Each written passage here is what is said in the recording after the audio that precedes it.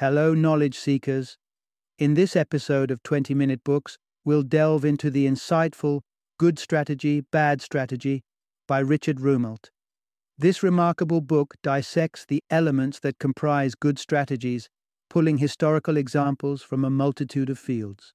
It's a boon for those striving to formulate their own effective strategies, providing pragmatic advice and a robust blueprint.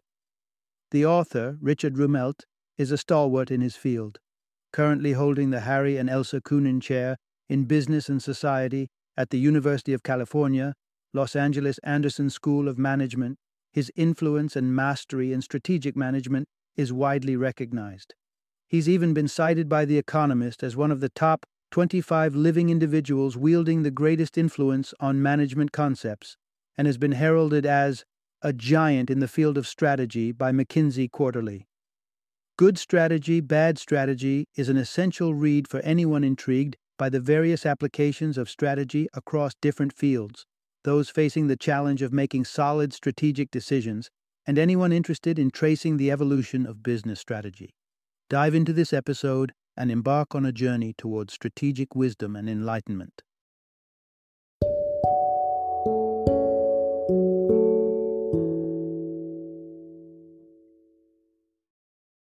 Good Strategy, Bad Strategy, the difference and why it matters. Introduction. Uncover the secrets of master strategists. What drives the wedge between successful and failed strategies? It may surprise you to know the two start off with similar objectives, but diverge dramatically in their results. The subtle difference might stem from our perception of what constitutes a strategy. Often, what's branded as strategy could just be a mirage, devoid of any substantive strategic substance. Drawing wisdom from both inspiring successes and catastrophic failures, this narrative aims to immerse you in the art of strategic thinking. It invites you to dissect and understand what makes a strategy truly effective and how you can apply such strategic acumen to your life or business. As we embark on this exploration, you'll discover the trap of beguiling yet hollow fluff, how an Italian revelation sparked the inception of a vast network of 4,500 coffee shops. How digging beneath the surface can unveil hidden potentials of a situation. How a strategic use of geometry led to the unfortunate demise of 50,000 Roman soldiers. And ultimately, you'll recognize the common threads that bind all great strategies and the missing links in the failed ones. Part 1. Strategy is not just about setting high targets, outlining visions, or coining catchy slogans. So you might be wondering, what truly constitutes a strategy? To illustrate, let's look at the case of a leading graphic arts company that declared their 2005 key strategy to be a 20% boost in revenue and a 20% profit margin. Does this strike you as a robust strategy? The answer is a resounding no. These are just lofty goals, which barely scratch the surface of a genuine strategy. Goals or visions are standalone entities, while a strategy is an interconnected framework of ideas encompassing a detailed plan to realize these goals. Although a goal or a vision can serve as a good launching pad for a strategy, the strategy must offer a clear roadmap on how these goals will be realized. For instance, if your football coach simply motivates your team to win the next match, it won't be helpful unless he shares specific tactics to secure that victory. In other words, a strategy needs to provide a concrete plan of action. Unfortunately, many times our goals are mistaken for strategies, and even motivational slogans and buzzwords are presented as strategies. When you notice a conspicuous lack of simple, clear words, it's often a signal that fluff, restating the obvious using high-sounding buzzwords, has been camouflaged as profound thought. Take the case of a major retail bank's self-declared fundamental strategy, offering customer-centric intermediation. Sounds sophisticated, doesn't it? But let's decode this. Intermediation is just a fancy way to describe the bank's basic function of taking deposits and lending them out, while customer-centric implies focusing on customer needs.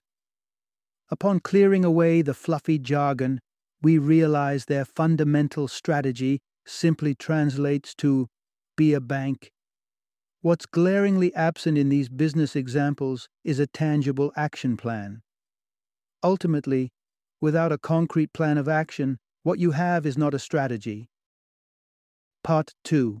All effective strategies share a fundamental structure: a diagnosis, a guiding policy, and a series of consistent actions. Even though each strategy has its unique characteristics, custom tailored to address specific challenges, there exists a key element integral to every winning strategy: the kernel. The kernel comprises three interconnected parts: the diagnosis, the guiding policy, and a consistent set of actions. The diagnosis refers to a simplified understanding of a complex scenario, whereas the guiding policy charts out the tactical approach to address this diagnosis.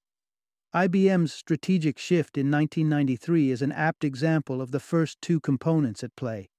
IBM's earlier strategy of selling full-fledged computers was faltering amid an evolving industry, with competitors increasingly offering individual computer parts.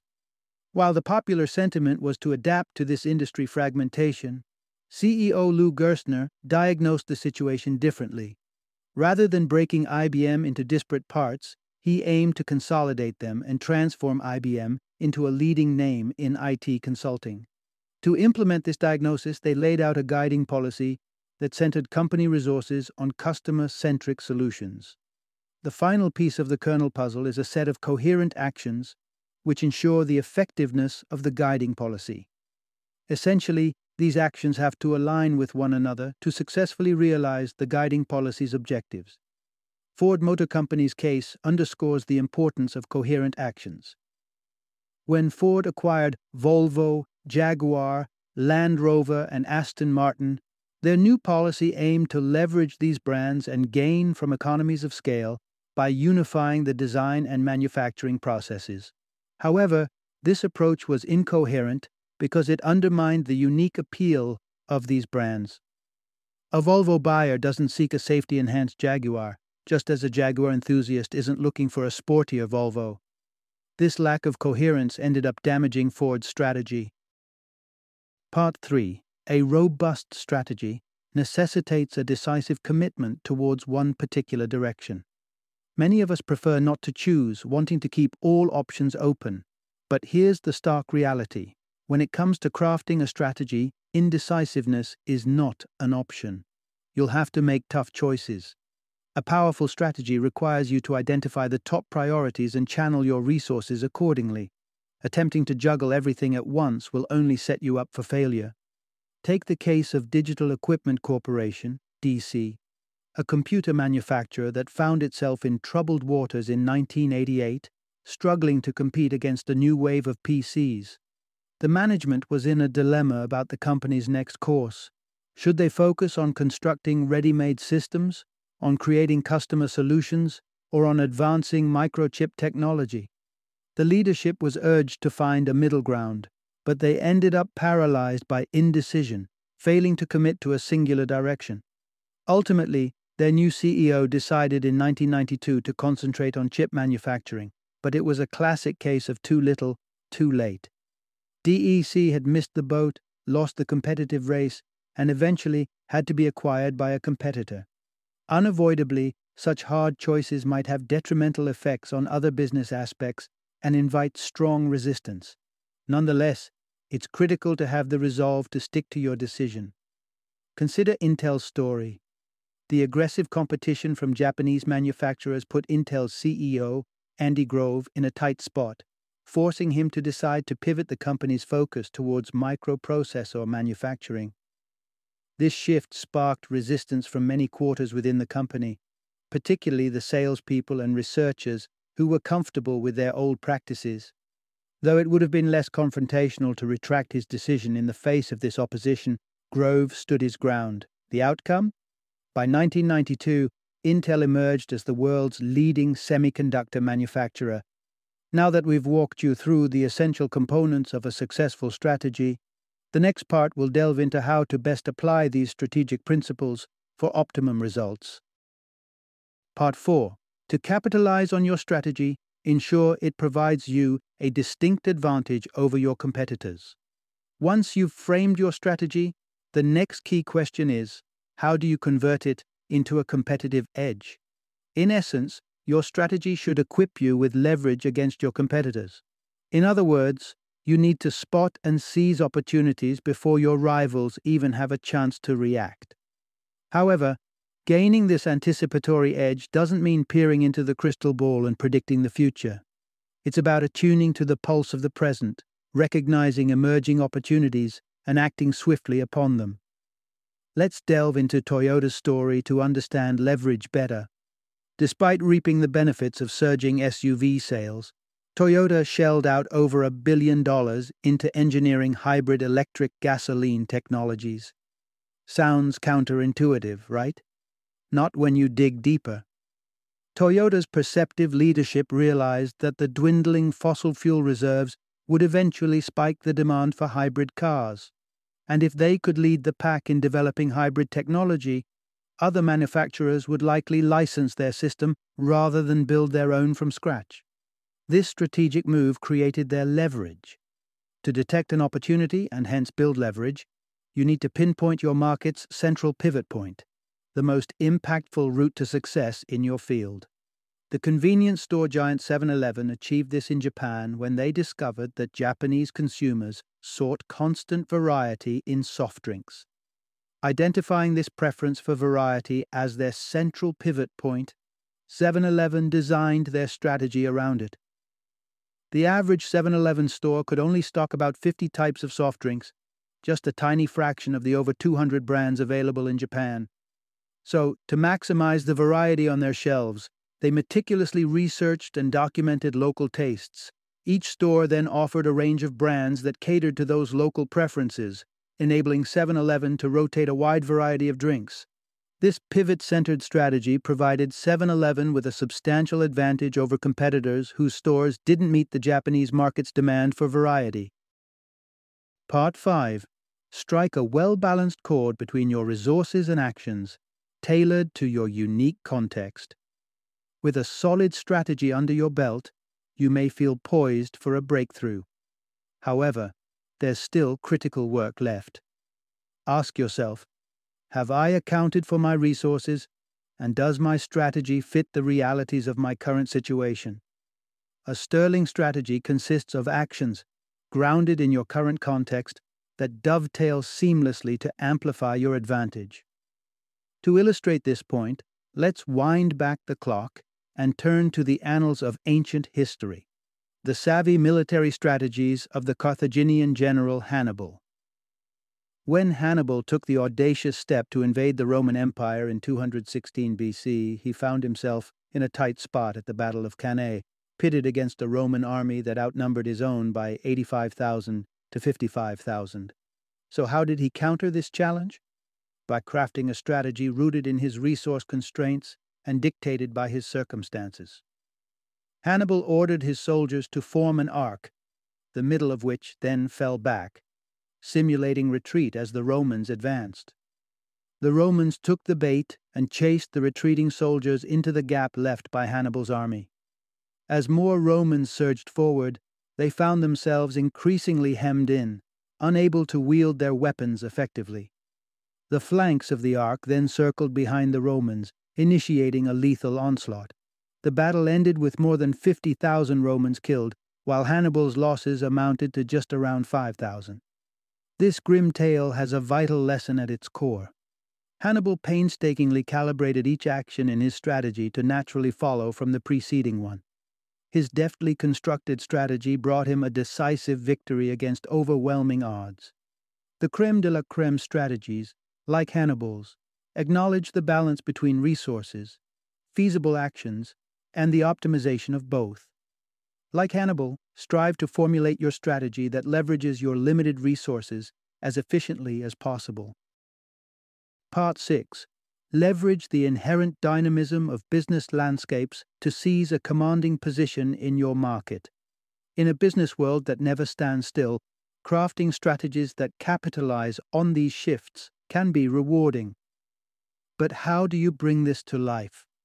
In many instances, the most significant impacts of change can be so glaringly apparent that they fail to offer you any distinct advantage. However, these pronounced changes often usher in a multitude of less apparent second-order effects that can open doors to fresh opportunities. Consider the advent of television. It was fairly predictable that free television broadcasting would pose stiff competition for movie theaters. But the cascade of second-order effects wasn't as easy to foresee. One such repercussion was felt by the Hollywood studios. Previously, these studios enjoyed a captive audience base. But with television emerging as a new entertainment medium, their regular audience started to dwindle. To recoup this lost revenue, they started funding independent films that could cater to niche audiences and draw them back to the cinemas. Independent filmmakers and writers reaped the benefits of this shift, receiving substantial funding from major studios to bring their niche film projects to life, a less evident second-order effect stemming from the proliferation of television. However, not all markets are susceptible to frequent changes, especially those where advancements to existing technologies come at a prohibitive cost.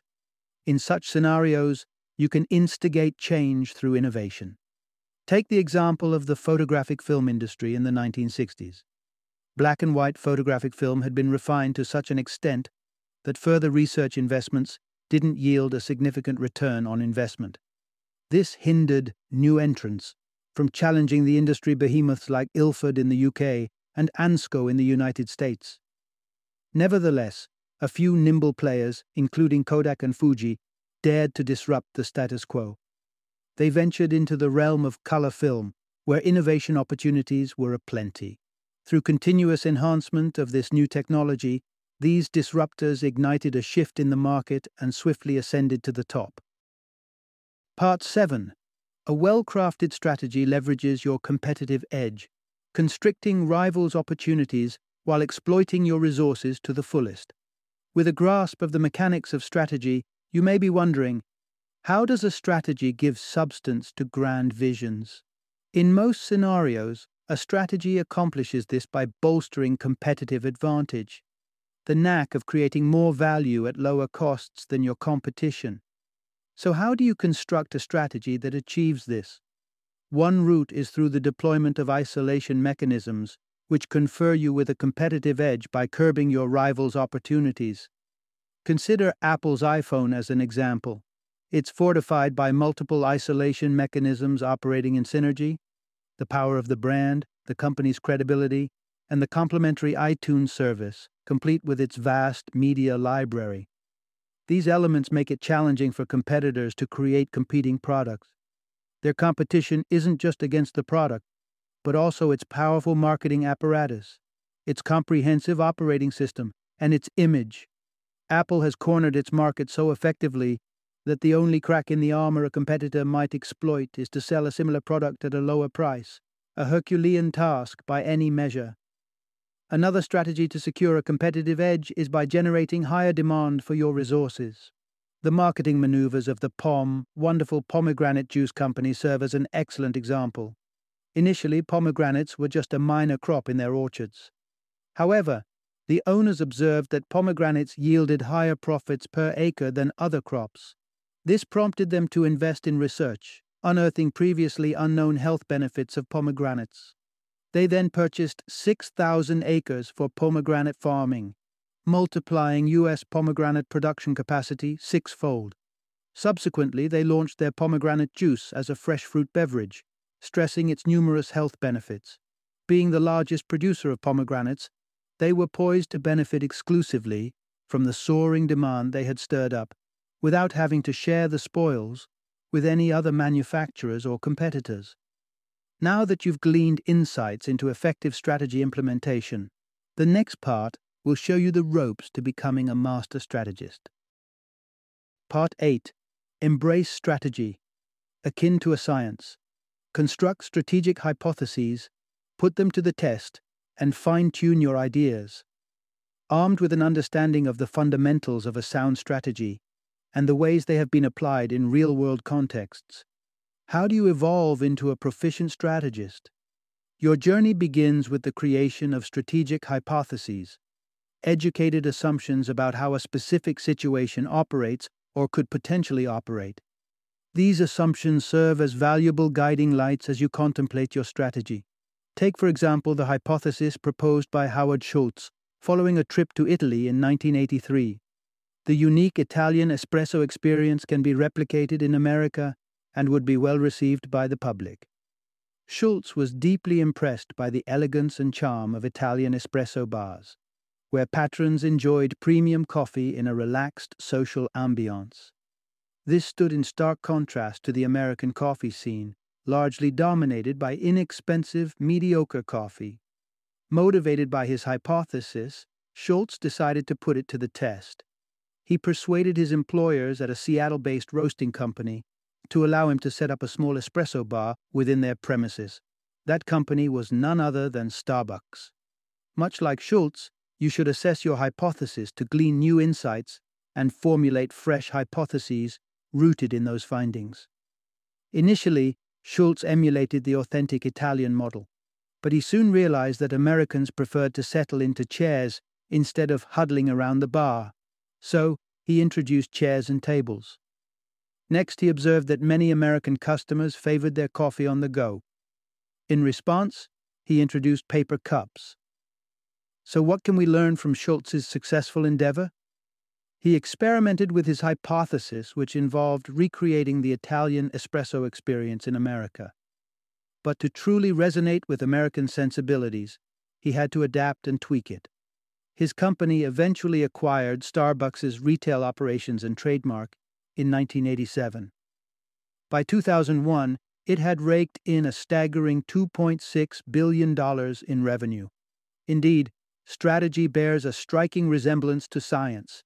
It calls for a plausible explanation or working hypothesis, which should be constantly reviewed and refined. Part 9. Steer clear of grave blunders by adopting an external viewpoint and drawing lessons from the failures of others.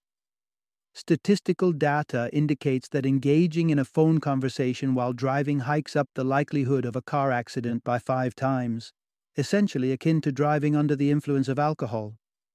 However, despite being privy to this fact, many people, when confronted with a choice, tend to convince themselves, "It wouldn't happen to me, I'm an adept driver."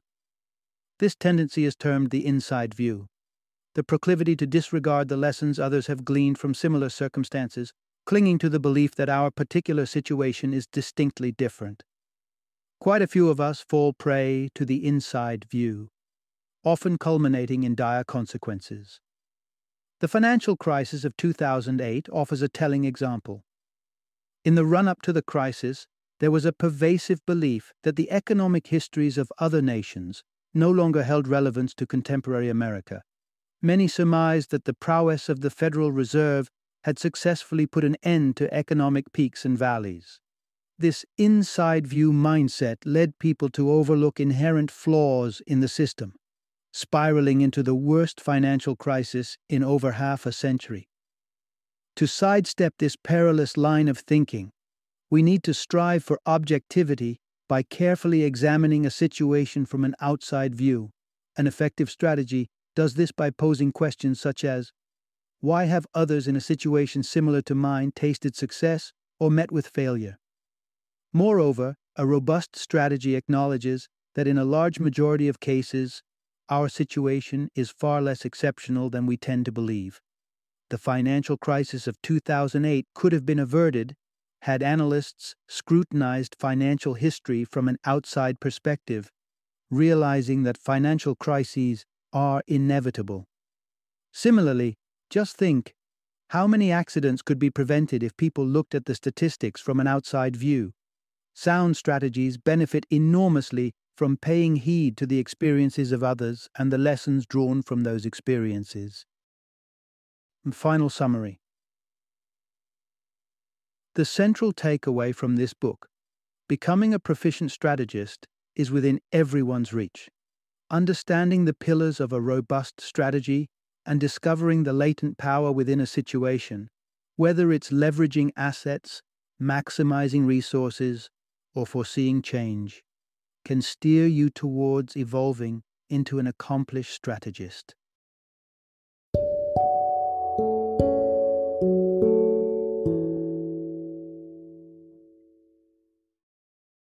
Thank you for joining me today on this journey of learning and discovery as we explored the insights of another thought-provoking book in our growing library of knowledge.